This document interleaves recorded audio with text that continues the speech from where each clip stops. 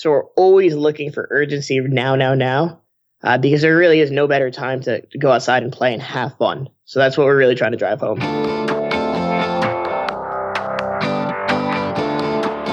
Hey, my name is Felix Tian. I'm the host of Shopify Masters, a weekly podcast powered by Shopify, the easiest way to sell online, in person, and anywhere in between. Each week, we invite entrepreneurs like you to share what they've learned growing successful e-commerce businesses. In this episode, you'll learn how to find a manufacturer to create a brand new type of product when you only have a $5,000 budget, how to increase sales using FOMO in your email marketing, and how to use LinkedIn to get featured on big publications like Forbes. Before our show, I wanted to chat about Shopify shipping. Did you know that you can buy shipping labels for your orders at home and print them with a regular printer, get shipping insurance within the United States, and receive discounted shipping rates with certain carriers with Shopify shipping? There are no additional fees, carrier account, or app required. This is included with your Shopify plan, so check out Shopify shipping today at shopify.com/ship.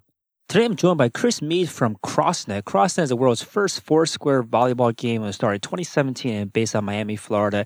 And last year, 2019, earned $2.3 million in revenue and on track to do much, much more than that this year. Welcome, Chris. Hey, man. Thanks for having me on. I appreciate it. Yeah, so you created a new sport. Where did the idea come from? Yeah, so we created the world's first four-way volleyball net, and it essentially combines Foursquare, which is a childhood recess game, and volleyball. And pretty much my brother and I and our good friend Mike, we all grew up together on a small farm town in Connecticut.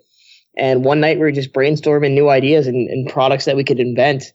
And four-way volleyball came to us after watching ESPN reruns for like 6 hours straight. Wow. So what made you guys sit down and think about what can we invent? Like, did you always have some either entrepreneurial past or always a desire to start a business? Yeah, I had been working a full-time job at the Uber headquarters. I was one of the sales executives over there. And Mike had just graduated with an engineering degree from Northeastern. And he really didn't want to get into the real world and have that 9-to-5 life. So he said, hey, guys, let's meet up and let's try to come up with something. I was kind of stuck in my ways at my 9-to-5 and was really looking for a way out. And we all just got together and luckily came up with a great idea that night. Yeah, that's awesome. So this was the first attempt at coming up with an idea for a business? Yeah, it was. So I had like social media experience and kind of helping our friends do stuff, but nothing like too crazy. Mike had just graduated from college. I was doing my full-time job, like doing tons of sales. So it was nice to really we were like, wow, this idea could really be possible. That's awesome. Okay, so now once you guys had the idea in mind, did you look anywhere else or ask anyone else? Like, how did you see, like, hey, let's see if this thing actually has any legs? Yeah, so what we did at first was we straight up Googled it, tried to find if anybody was selling a four-way volleyball that had ever thought of it before. We couldn't find anything. So we went to our local Walmart. We rigged 2 nets up together, invited our friends over, and it was just so much fun. We made up rules right on the spot. And it was pretty much game to 11, win by 2. You can only get a point when you serve it and stay alive. And everybody just had an absolute blast. We played probably for like 7-8 hours that day. So did you just have like a prototype that you guys like handmade? Yep, we just handmade two Walmart volleyball nets, pretty low quality. Stitched them together real quick and kind of like rigged them up on the side of our shed and our lawn. And it was just all the proof of concept we needed.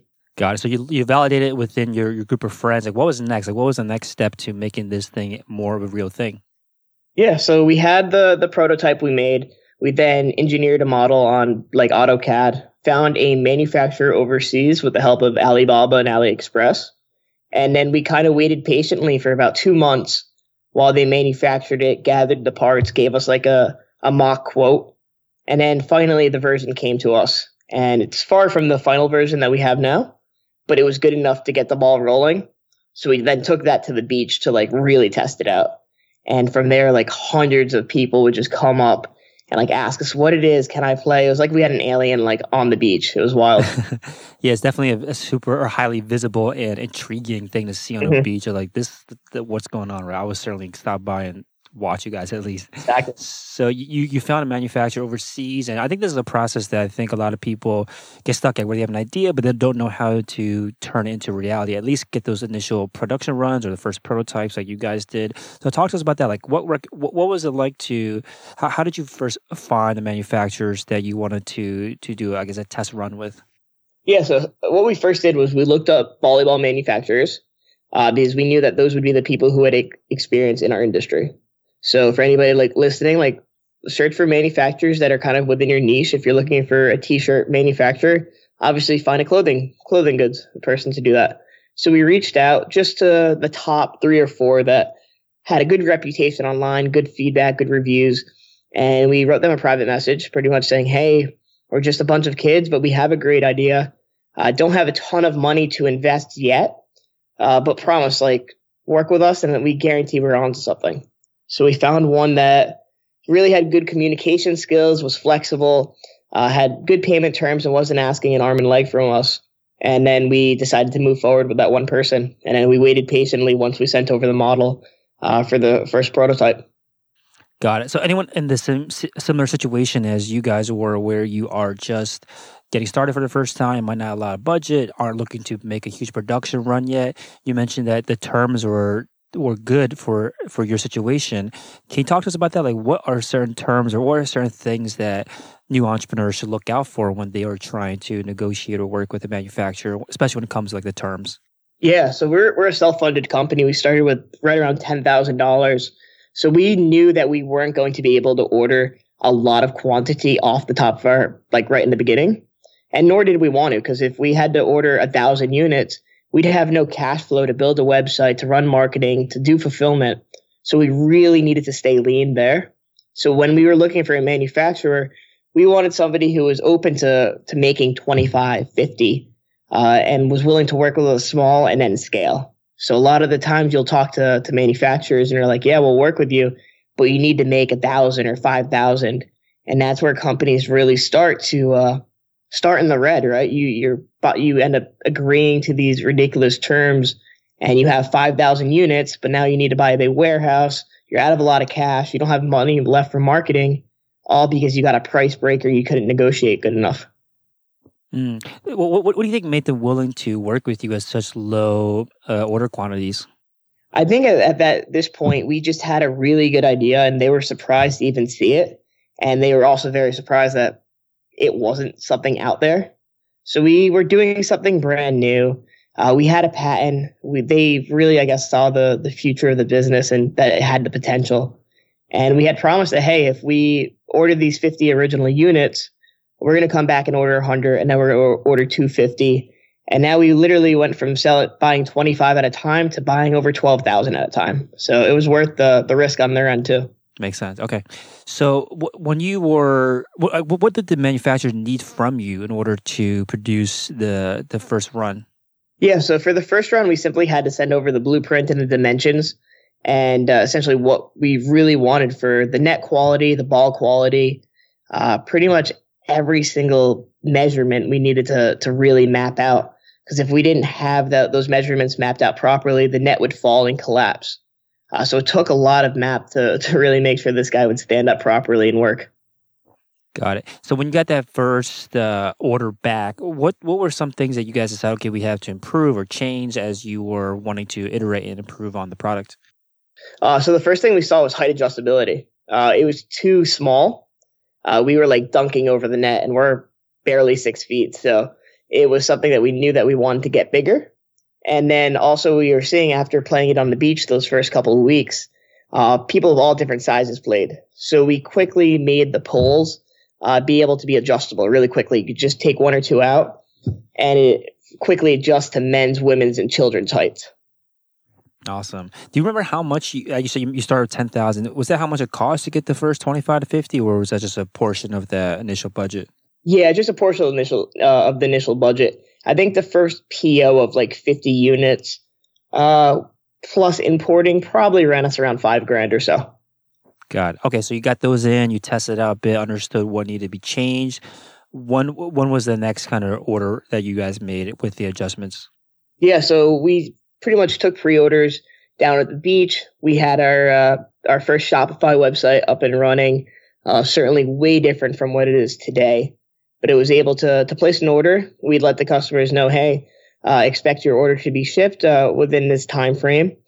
So we got the pre-orders out into the world, and then customers started giving us the feedback. We took that feedback, and then about a month or two later, we purchased about 250 nets.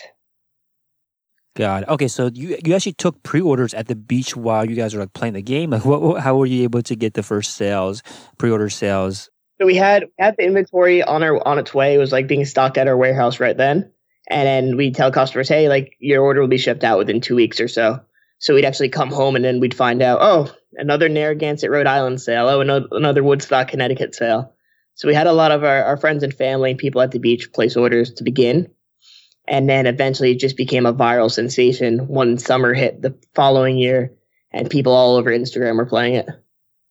That's awesome. Okay, so when you guys are playing at the beach, people were coming up to you asking you guys more about it, and you just talk to us about that pitch. Like, how are you selling it at the beach, and like, were you telling them to go to the website to buy? Like, what was the way that you were selling these products in person, pre-orders? That is. So we'd have tons of people come up to us, play throughout the day. We'd get there early in the morning, like 9 o'clock, not wrap up to like 5 o'clock, and just play all day long. And then from there, we'd either give them a discount code that they could go then buy on our website, and then we'd ship it to them.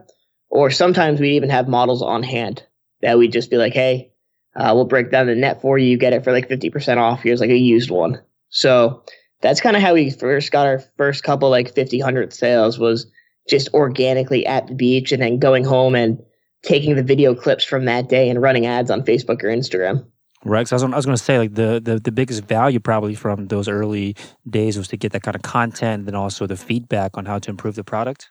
Of course. Yeah, it was massive. And like, we just had to keep doing it because eventually people would buy the game and then they'd go set it up at their hometown beaches. I remember these girls from New York, upstate New York, they were at the beach in Miami for whatever reason on vacation. They bought it. And then all of a sudden I saw like 6 or 7 sales come in just from their town. So I knew it was them, like, just driving the sport up there, which was a really cool feeling. That's cool to see, man. So at what point were you guys thinking, okay, this is the good enough version for us, or not good enough, but like the perfect version for us to go to market with? Where, because you mentioned you're going through rounds of feedback, iterations. Like, how long did that take before you guys were happy with the product that you want to push out to the masses? Yeah, so typical lead time, so typical manufacturing time is about 30 days. And it takes about another 30 days to receive the product. So it's about a 60 to 70 day window from the time I place an order, from the time I get it. So after about 3 or 4 rounds of revisions, which would come out to be almost like 10 months, we had a version that we were super happy with. The retail box looked good. Everything looked really good. And we were ready to really focus our efforts elsewhere and grow the business and grow the company and not worry too much about the product, because we were stoked on the product, had tons of good reviews, and we were ready to move forward with that. I mean, I wonder, was there ever a point where you guys just looked at each other and like, wow, I can't believe like this is happening with like a sport you guys invented, products that you're selling off the shelves? Like, what was going through your head? The moment that happened was we woke up one day and the Latvian Olympic volleyball team, of all places, randomly put up a video of them playing CrossNet. And I rolled over and I checked my phone in the morning, and it had like 3 million views on this video overnight and like hundreds of thousands of shares. And that was the day like CrossNet really took off, was this one video. Wow, that's crazy. Because you mentioned too that the product the following summer was when it took off virally. Is that that moment, or like what was happening? Right around then. Mm-hmm. Right around then. So like our sales were, if you look at like our Shopify dashboard, our sales were not the greatest for like the first pretty much a year. We'd sell like 2 or 3 a day on a good day. Our product cost is $150, so it's a little bit higher than the normal like product that's sold on e-commerce. It was a tougher sale for us. And then all of a sudden we started getting enough nets in each beach location that customers were taking them to the beach, and then it was the spider web effect down.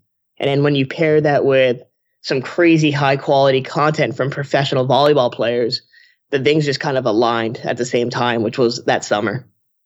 God. Okay. So you mentioned too that once you guys were able to finalize that product development. You can focus your efforts elsewhere. Can you say more about this? Like, where do you focus your efforts after finishing the product development?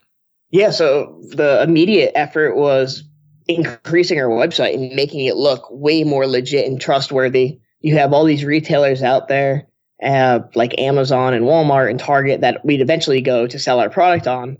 But in the beginning, our website, none of us had coding experience. None of us had website development experience. So we took a lot of our efforts into building the website into what it is today, making it trustworthy, capturing emails. That way we could retarget. And just really putting a huge focus on I remember almost every day for pretty much a year, I'd make some type of tweak to kind of A/B and test to see the days before his feedback. Do you remember some of the changes that you made that had some, I guess, sizable lifts in conversions? Yeah. One thing was obviously we just added a cart hook. So that was a huge thing for us, which helped the checkout flow. Cart hook was really good. But even back in the day, things just like color testing the add to cart and the buy now buttons. I remember when we changed the buy now button to like a blue compared to the yellow we had back in the day. It converted a lot better. So little things like that, even adding like a motivation in the header. Like, we were running an always on 50% off sale for the longest time just to get the first initial interest. So we'd have a sale or a discount code in the banner. That really drives a lot of traffic too, which was great. Awesome. So you said Cart Hook was something that you added. That's like a Shopify app, right? What does it do? Correct. Yeah. So essentially what Cart Hook does, it's a little bit, it's an expensive app, but it really works for us. Essentially the checkout process normally is 3 steps. It's the customer information, the shipping address, and then the billing. And now it's just all on one page. So it's a super easy way for customers to check out and get to the final transaction that much quicker. So basically, like trying to remove as many steps as possible from that sale. Yeah, that's my whole goal with the website is less clicks, the better, right to the cart. Got it. And you also mentioned you wanted to make the website more trustworthy. What are some elements that you changed or added to the site to improve the trustworthiness factor of a website? Yeah, one thing was definitely getting a warranty policy in place. If you look at our website now, like we really try to enhance the visual experience of, we have customer service around the clock. We get our product out within like 48 hours, 30-day warranty. We're the first product of its kind. Really get those support tabs up in the customer's face so they know that there's a human element behind it and that we're a real company. And then eventually we started getting the logos too. So we started working with Walmart and Target and Amazon and all these big companies. So once we added those logos to the website, people started to believe, hey, it's not just a Chris and Greg and Mike 4-way volleyball net. This is a legit company shipping thousands of units a month. Got it. Okay, you also mentioned too that you were capturing emails through their website. What was working to capture those emails? So we haven't changed our strategy too much since the beginning of the time. We have a wheel that pops up when you visit the site and you try to leave. And we motivate customers with a spin the wheel. You get 5, 10, 15, even a free net sometimes. And so that's a great capture. We use a tool called Privy for that. And then we just switched over to Spin a Sale, which integrates with Klaviyo that we use now. So we use that and then a normal like welcome newsletter pop up just to cap the email. And we always offer $10 off for that. Got it. Now, once you get those emails, what are you doing to remarket to them through email? Mm-hmm. So we do a few different things. So if you are a customer that actually goes all the way down into the funnel and actually purchases, you'll get a segment of emails geared towards actual using the product and how you use it. What are setup instructions, gameplay, tips and tricks, all of that good stuff. And if you're just a customer who we're trying to turn into a sale, you'll go into a different funnel. So we've become really smart about doing different custom messaging based off where you are in your journey. So if you haven't made a purchase yet on our site, you're going to get more motivation. You're going to get more sales and discounts and FOMO and videos of, oh, this looks so much fun. Like this is how your beach day should be spent. So that type of messaging. Can you say more about that? I think that I've just seen FOMO being used when it comes to like the website itself, but you're saying you're trying to insert this into the email marketing as well. Say more about how you can generate this kind of fear of missing out in email. Of course, yeah. So one thing that we've been doing A lot is just whenever we go to the beach and we get a really high quality video or somebody sends in something, it could be something as simple as, hey, remember your last beach day where you're just on a towel the whole day? You could have been doing this. So, and that's pretty much how the whole game originated in the first place. We'd go to the beach. If it's too windy, we couldn't play our frisbee. And if it was too cold, we just sat there. So now you have this game that only takes a few minutes to set up, and it literally changes your entire day at the beach.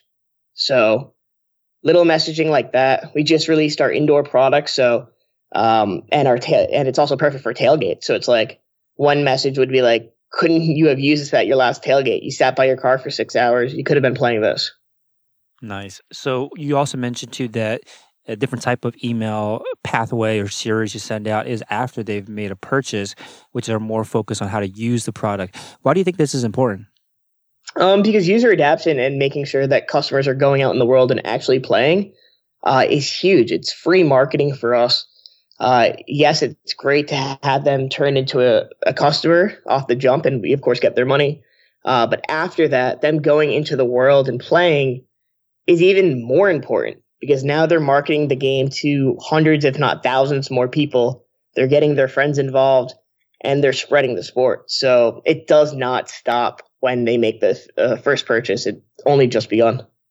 Got it. Now we touched on a bit about the advertising that you're running. Can you say more about this? How do you set up your ads to make sure you're targeting the right messaging, whether it be tailgating or spending the day at the beach, to the right person?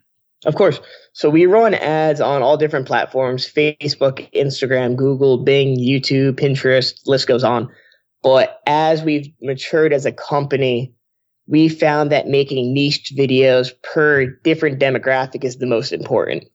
And what I mean by that is if we are setting our demographic to sell to moms, we're not going to show them the high intensity volleyball players who are spiking the ball in people's faces. We're going to show them the more leisure content of what it would look like set up in their backyard where they're 12-year-olds playing with their friends.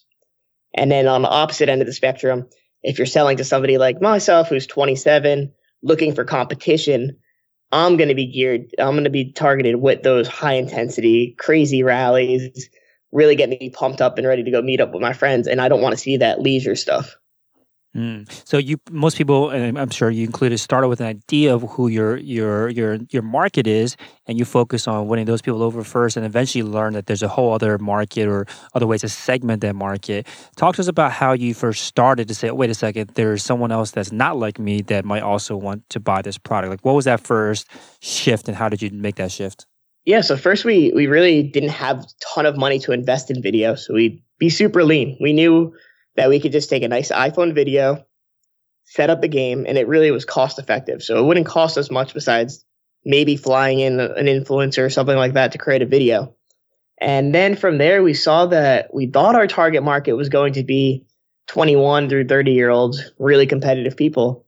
But it ended up being the adults and the moms who are buying the game for their child who might just be starting in volleyball or looking for something to disconnect them from their phone. So parents and physical education teachers became our biggest seller and continues to be so. Oh, wow. Interesting. So once you learned that, I guess, what was the next step beyond just using your iPhone, or is that strategy something that you can continue using for a long time? We continue to use that. User-generated content's huge for us. Sometimes we'll do things with email like, hey, send us the best clip you have on your phone for a chance at a $25 Amazon card. Something so small that costs us so little motivates customers so much to just go out and play and have a great time. Even if they're already doing it, like now they'll just take their phone out and record and send. And it's just, it helps both parties big time. So doing things like that. And once we realized what our target demo was, like we just really continue to build content for that all day long because we know that sells. Got it. So once you do understand the segments of your market and how to create or create niche content that's focused on that market, how do you test what kind of video content or what kind of copy works? What's your process for trial and error, A/B testing, to make sure that you are dialing it in? Yeah. Typically what we're doing is we're running it probably anywhere from 3 to 4 different ad copies on the same video. And then basing it off different demographics to see what works best. We're lucky that we work with an incredible copywriter, actually two copywriters. So they're always doing the best to kind of split test things. And we'll test things for about a week or so. And if they're not working, if the CPA is too high, we cut it right away. If we're not seeing returns on the ads, we will cut the ads. We're never those type of people that are like, oh, just 2 more weeks, 3 more weeks. If we see that we're burning cash, we cut it quick. And we do the same with email. If we are always A/B testing every email we send, we use Klaviyo to kind of send maybe 25% of our email list these 2 different headlines. And then after that 25%, we could see what subject line is performing the best. And we'll send that same subject line out to the remaining 75% of the people. Yeah, I think the challenge for a lot of people, especially when they're just starting out with ads, is to understand what is that threshold that you stick to, like stick to like glue. You don't veer away from it. How do you determine what is that threshold where you should cut it off and not keep on dragging it out? Yeah, well, everybody's ROAS, return on ad spend, is different based on their product cost. I know that for me, I keep it very, very simple. We have our product cost, we have our shipping cost, and then we have miscellaneous costs. We add that together, and let's just say for easy math, let's just say our product cost is $50. To get it out the door is $50, and the game costs $150. I then know that I have $100, give or take, to play with ad spend. So if my ad spend's $60, I'm making a $40 profit. Granted, obviously that's not an exact number. So I kind of have this threshold of how much I'm willing to spend per sale. And we're looking for ways to continue to drive that number down. So that's what I'm looking at when I'm looking at how much we're spending on ads every day. Got it. And is this something that you can have a good accurate, or not necessarily accurate, but a good idea of from the start? Or is it something that just you have to learn through experience from running ads for your product?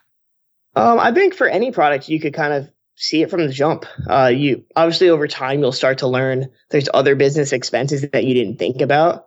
Like even something so small as a Dropbox account every month. Those are all things that you have to factor into your business as a whole. But when you're just looking at the product, it's the product cost, the shipping cost, the transaction fees, any apps, or like if you want to even break it down as granular as this is my Shopify cost, everything gets calculated in. Then it's the money that you have left over to spend on ads. And then that's where you really look at how much you're making. Got it. Now, when it comes to all the A/B testing with the copy and the content and the targeting that you're doing, are there any fundamentals that you've seen that seem to work most of the time, like things that you almost always want to include in that first round of testing, like whether it means like the kind of copy you use, the kind of imagery you use? Yeah, for ads for a product like ours, we're always running video ads. Typically, we're never running photos. Just because video converts so much better with a 4-way volleyball game, people spiking and having fun.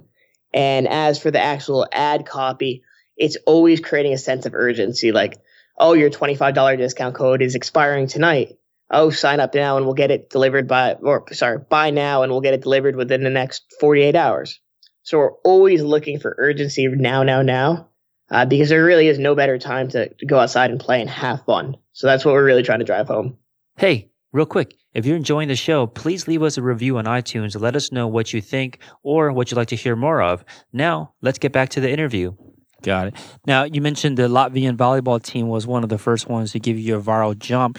And were there other professional athletes that were using the product that were getting the word out there for you guys?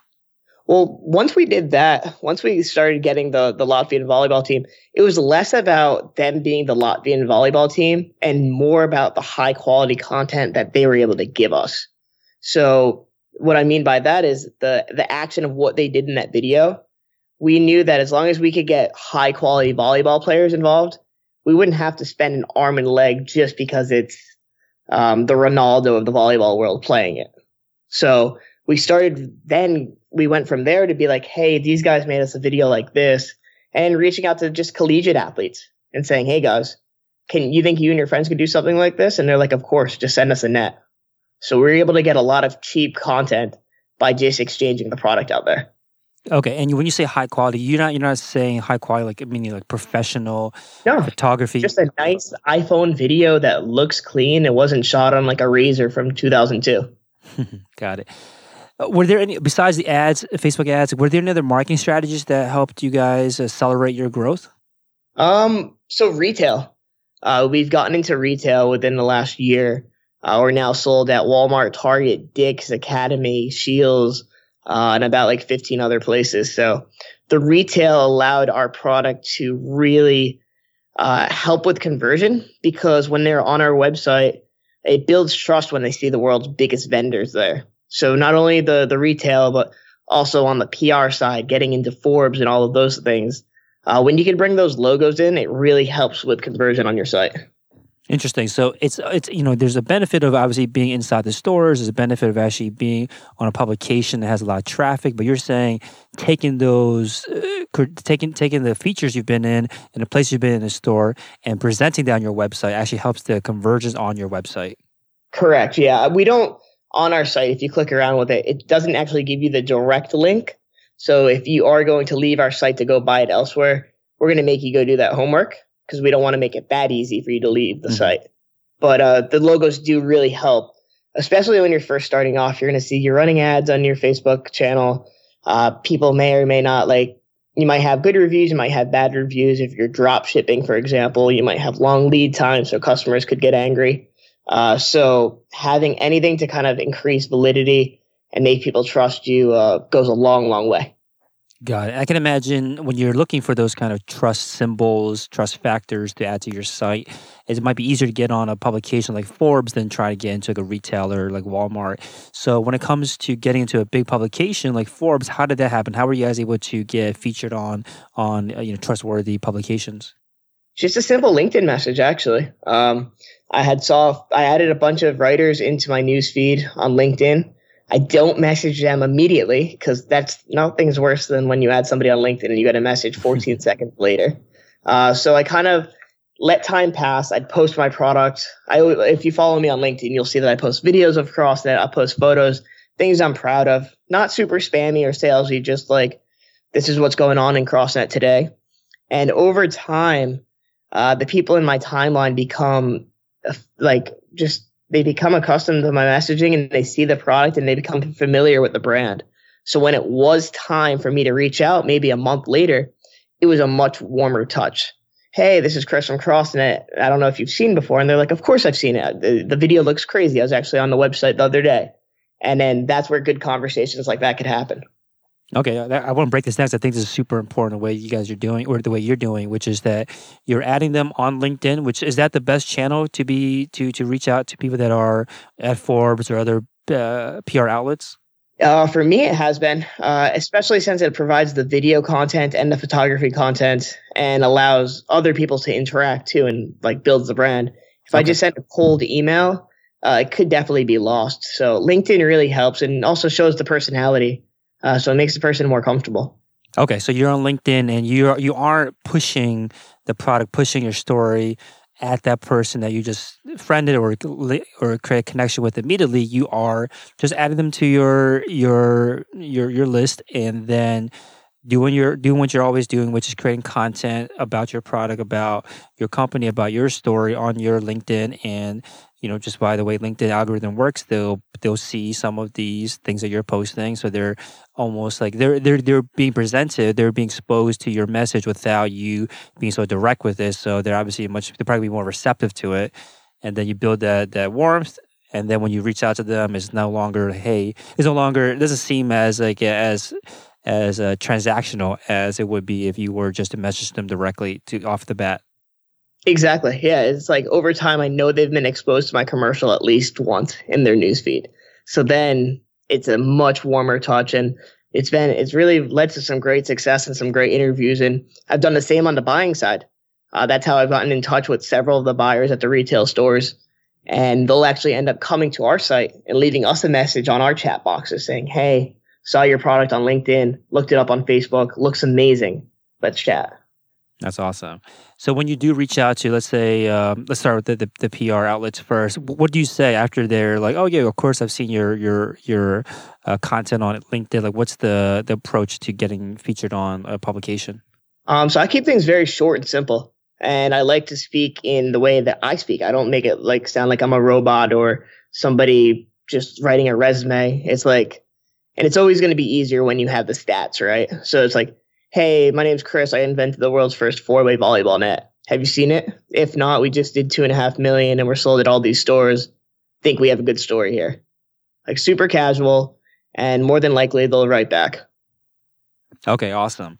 Now, when you are reaching out, when you talk to these buyers, is it something similar, or like how do you start engaging with a buyer at like a physical retail location? Pretty similar. Numbers for them obviously even mean more than for PR. They want to know that the product sells, and if they take a chance on you, it's going to sell.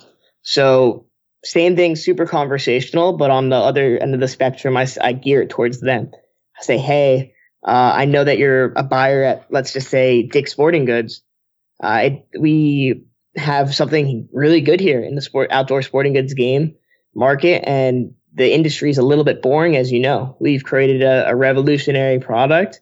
Here's our numbers. They don't lie. I think it would be great at just a few locations. I always ask for just the minimum. I don't come in there and say, hey, we need to be nationwide with Walmart tomorrow. Like, that's just unrealistic, and also could really hurt your business if you don't have the cash flow. So I say, hey, let's start in 5 locations and see if they sell. And if so, it makes us both look good, and then we could scale it. Awesome. Okay. So now you are obviously selling a new product, but also selling a new sport. So what are the challenges of education around teaching people about a new sport, let alone educating them on your product? How do you even begin teaching someone about this new thing, this new activity that they can do? Yeah, it's huge. And that's where the email marketing comes into play big time, big time, because it's one thing to get them the product. It's another thing to have them actually go out into the world, set it up, and then use our rules. So that's where the email marketing comes into play. That's where the video content comes into play. But when somebody purchases, they'll end up getting about anywhere from 7 to 10 custom messages from us over the next 60, 90 days. And it's still something we're working on and building out. But essentially it's like, have you played this week? If so, if not, what's stopping you? And it could either be getting feedback from the customer about what's wrong about the game or why they're not playing. Or the other messaging could be here's the rules, did you forget to do this last time? Stuff like that. So it's just kind of driving home, here's the sport, here's how it's played, and here's why it's so much fun. This is for people that have already purchased and you're trying to get them to go and actually use the product? Correct. Yeah. So that's for that segment of the customers, because sometimes people will just buy it and want to use it to just play normal volleyball on. They'll do 3 or 4 hits and not even use our rules, just use it as a warm-up thing for volleyball, which is also cool and fine. But I think the brand and the business will grow even more as the sport actually takes off.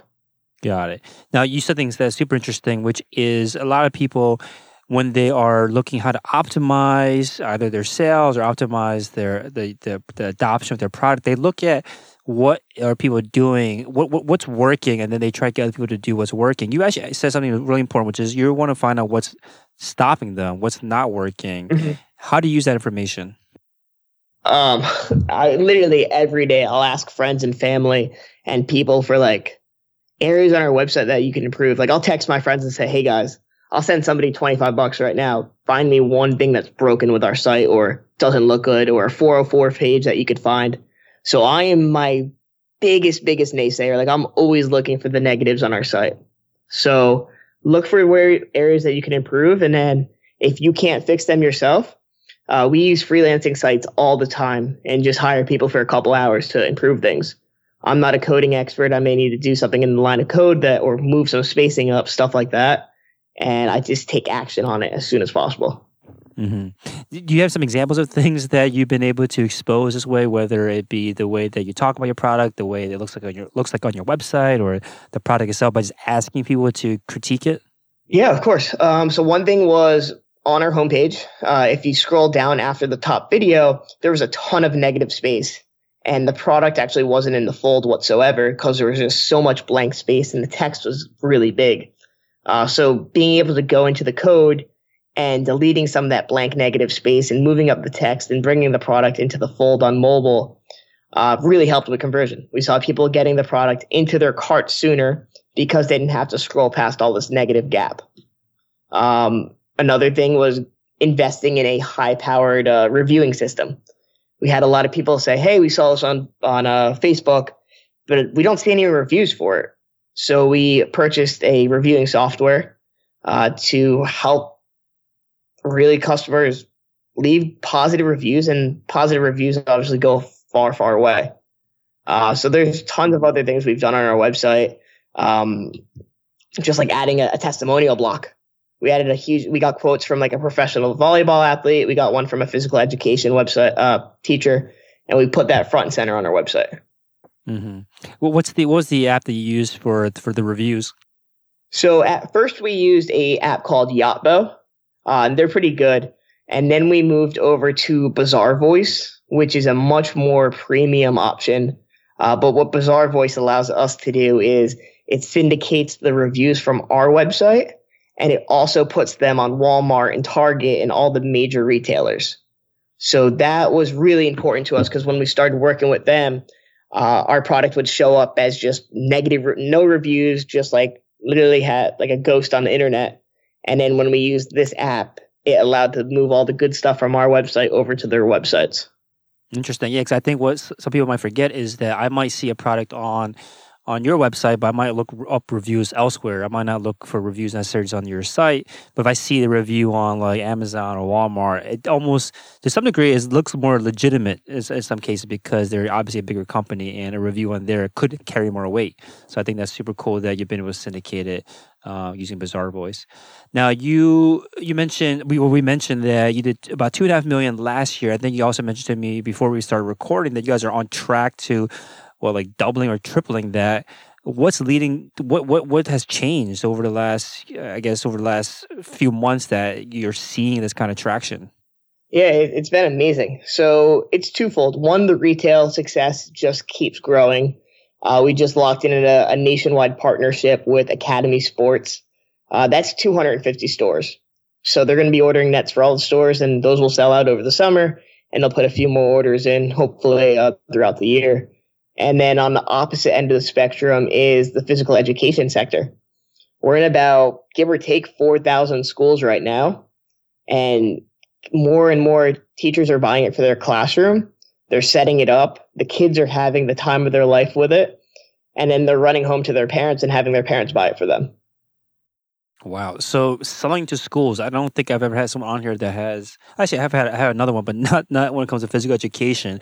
What's that like? How do you get into schools?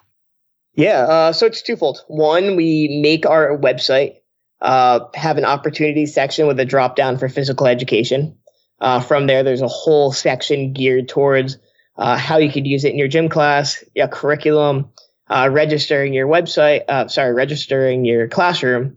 We use an app called Power, which is free and allows us to just have people put their information in. And then there's also there's pamphlets and booklets that are distributed across the country from major sporting goods retailers that sell only to gym classes.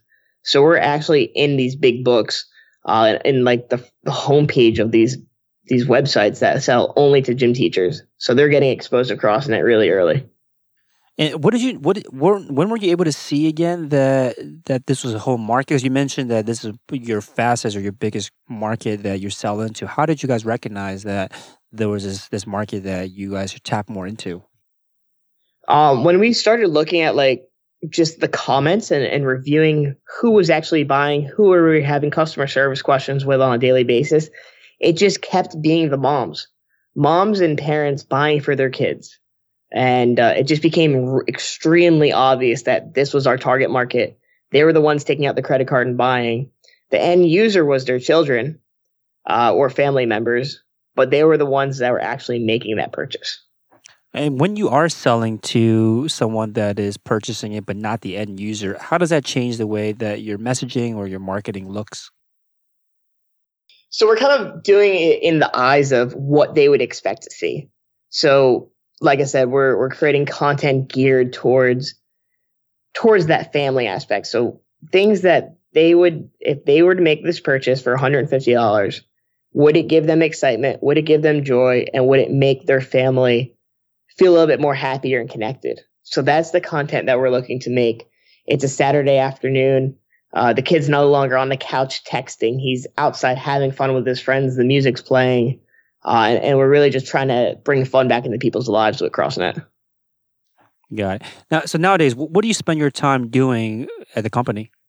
So I do a variety of things. My job as the CRO is to handle all of the sales and a good majority of the marketing. So I'm overseeing the launch and preparation that we're doing with Dick's Sporting Goods and Academy Sports, while trying to get into a few more retailers. I handle the good majority of the email marketing. I own the website, pretty much doing all the changes and any coding and anything that needs to be done on the Shopify side of things.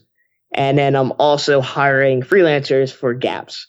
So anything that we need work on, we don't have a content creator on staff.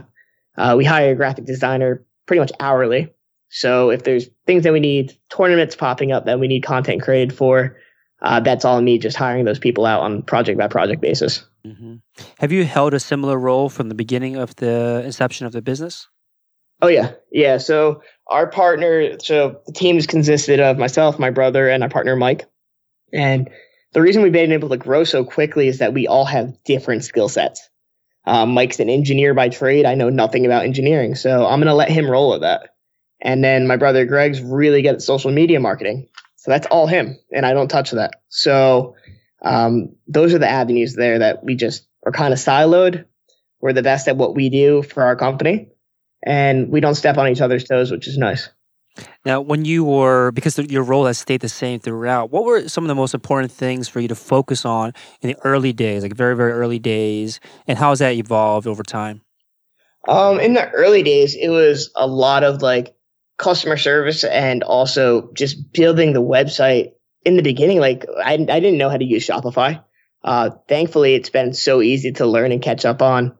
But building the website, capturing the emails that we still sell to, and customer service were things that I was focused on in the early days that I've kind of taken off my plate to an extent. I don't deal with the customer service anymore. We have that outsourced by another team member. I'm building the website, but now I have a team that codes as well. So I've kind of been able to get those responsibilities off my plate a little bit. So CrossNetGame.com is a website. What's been the biggest lesson you've learned last year that you want to apply to this year? The biggest lesson I've learned last year was we thought that we needed every influencer in the world to support our product. And we lost a lot of money shipping product to influencers who never even made us content. And that's sad, but the reality of the world. People use their power on the internet for benefit, and they might actually come through with things. So just if you're starting off a business, find the best few that you really like, build a solid rapport with them, build out a contract if you need, and start small and scale it. Send out your product to 5 or 10 people, get the content, monetize the content, and use those earnings to send more influencers product. So I see a lot of companies in this day of age like relying on influencer marketing. And it could be great, but it's also a really great way to burn a lot of cash that nobody tells you about. So just be smart and scale slowly. Awesome. Thank you so much for your time, Chris. Appreciate it. Thanks for tuning in to another episode of Shopify Masters, the e-commerce podcast for ambitious entrepreneurs powered by Shopify.